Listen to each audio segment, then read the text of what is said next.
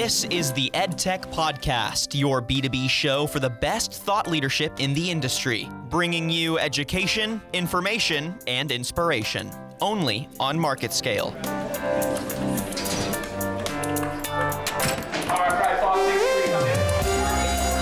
They're no longer sitting there with a pen and paper. Virtual reality is an interesting medium where students can access a wide range of content. At the heart of it, education is all about communication, and teachers are attempting to communicate concepts to students in a way that they can understand, and much of that communication takes place verbally in the classroom. So when that process is disrupted, it makes it hard for that child to learn at the same rate as their peers.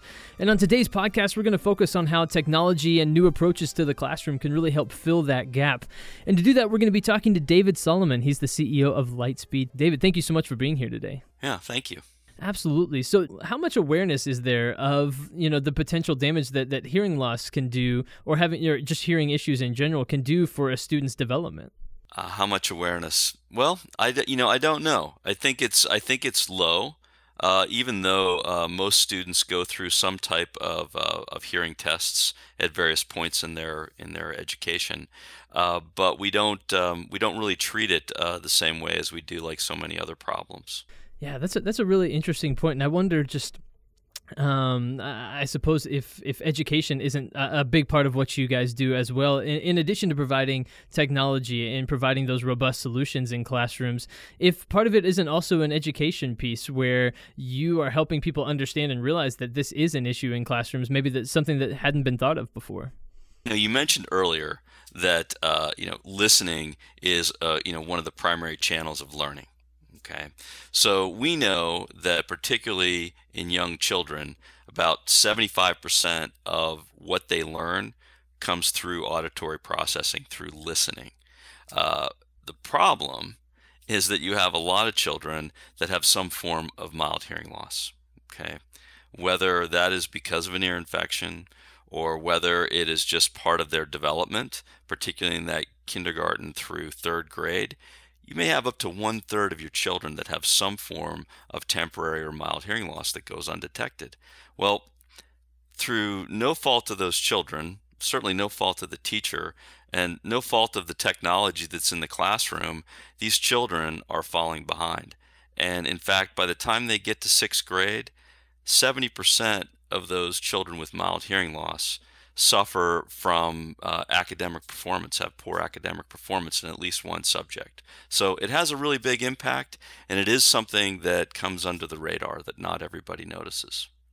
That's really fascinating, and something that I don't think I was aware of really before I started researching and kind of diving into this topic before this podcast. So one of the things I'm curious about then is how Lightspeed Tech really comes in and changes the way that educators can communicate in their classrooms. How are you trying to help fill that gap that would allow students to then understand and be able to hear the lessons and that sort of thing? Yeah, the fortunate thing is it's an elegant, simple solution.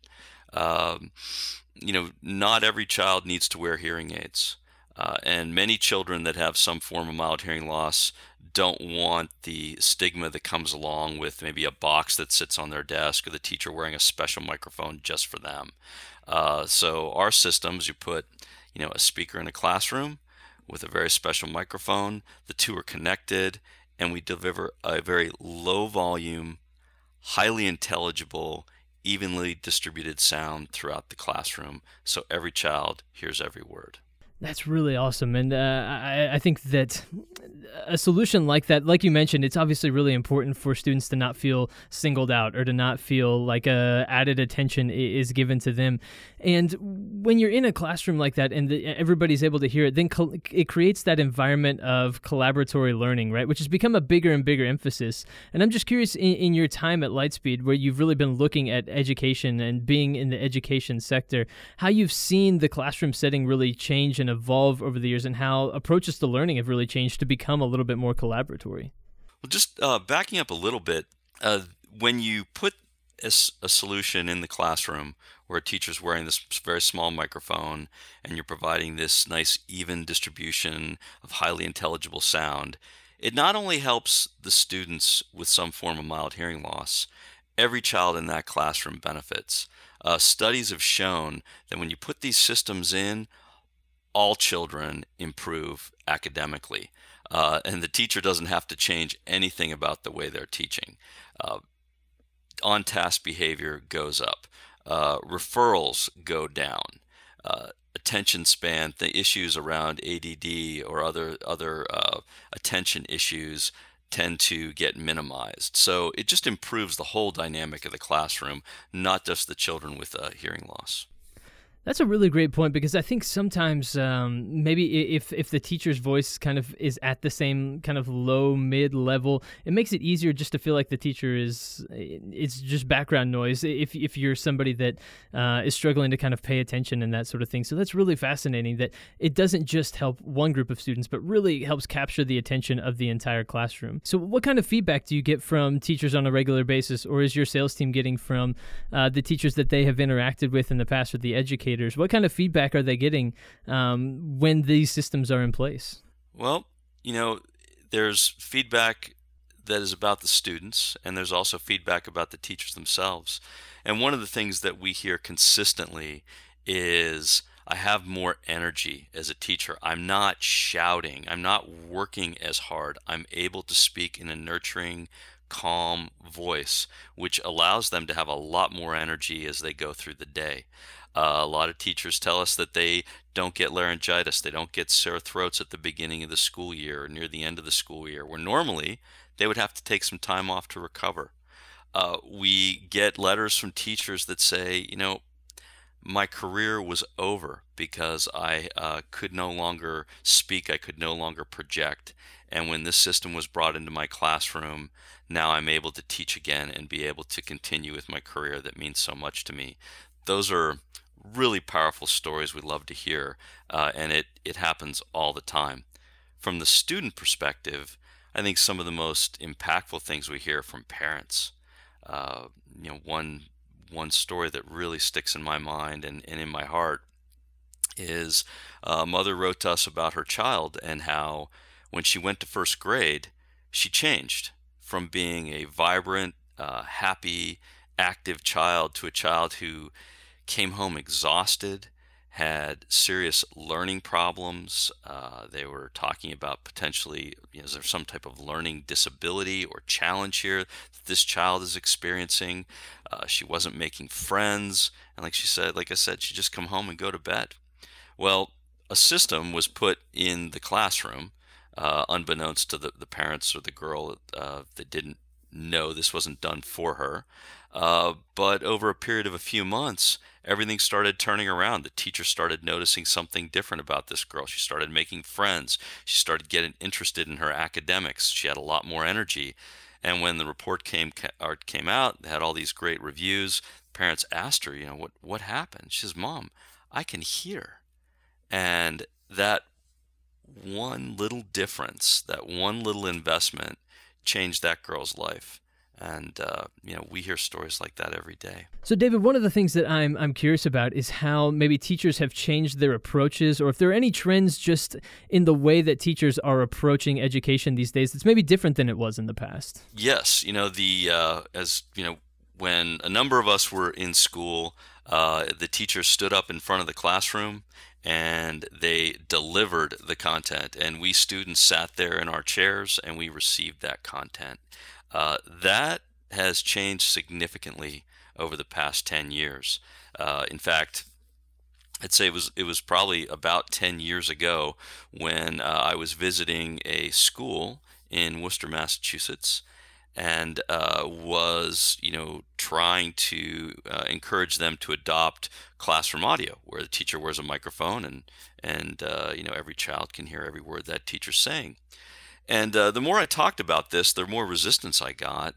To finally, I said, well, what is it about this that is, difficult for you to implement? And the principal's answer was, well, we just don't teach that way. And they gave me a tour of their school, and all the students were broken up into highly differentiated groups, in that each group was working on a particular skill set or a particular topic, and it was almost like having 6 little classrooms in one large classroom.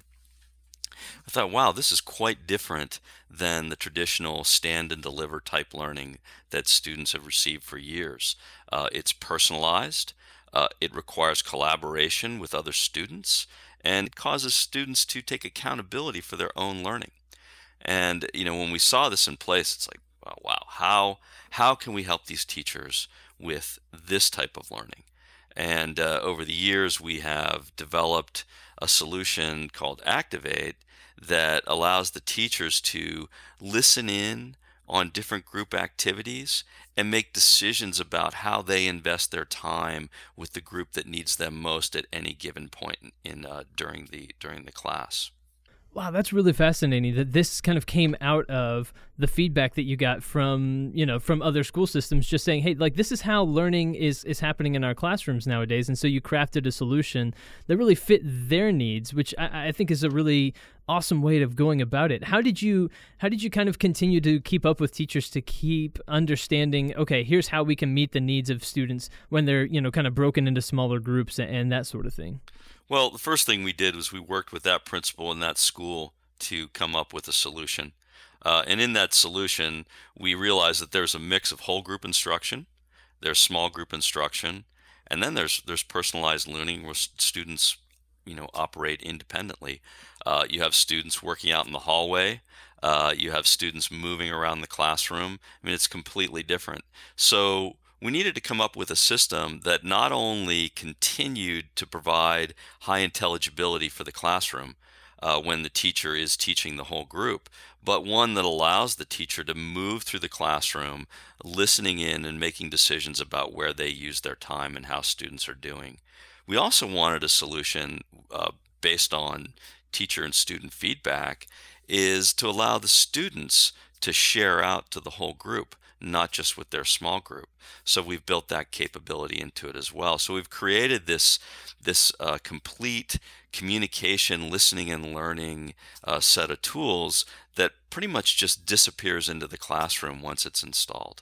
That's pretty amazing. And one of the things that I think is particularly fascinating about this is that more and more students these days are so digitally savvy, and so this kind of seems to engage them on a level that they are comfortable with when it comes to using technology, for their learning. So it really engages the student on a level that I think that they're comfortable with. Yeah, I would agree that it engages them. I think the biggest reasons for engagement have nothing to do with technology, though, because this is so simple, right? Like I said, this is just something on their table, and it does the work for them. There's nothing they have to learn. But what it does do, it gives them a voice. It gives them a voice in their classroom.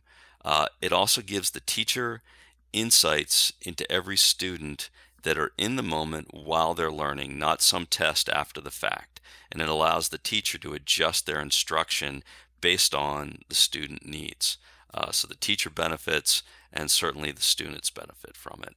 And it really doesn't require anything from anybody. That's absolutely amazing. And, I think back to when I was in classrooms, and I remember the students that wanted to remain as anonymous as possible and to try to, I suppose, just stay out of the conversation. And this really allows teachers to monitor how that student is doing, even if they aren't the most vocal or the most hand always raised in the air. And I think that that's good. That doesn't leave students behind just because they might be a little bit more shy or something like that. Yeah, that's a really good point. We have one teacher that, after we put in the Activate system for small group learning, we asked her how it was going, and she said, I had this one student who was a real handful, and other teachers had told me about this student, and so I was paying attention, and there were a lot of problems.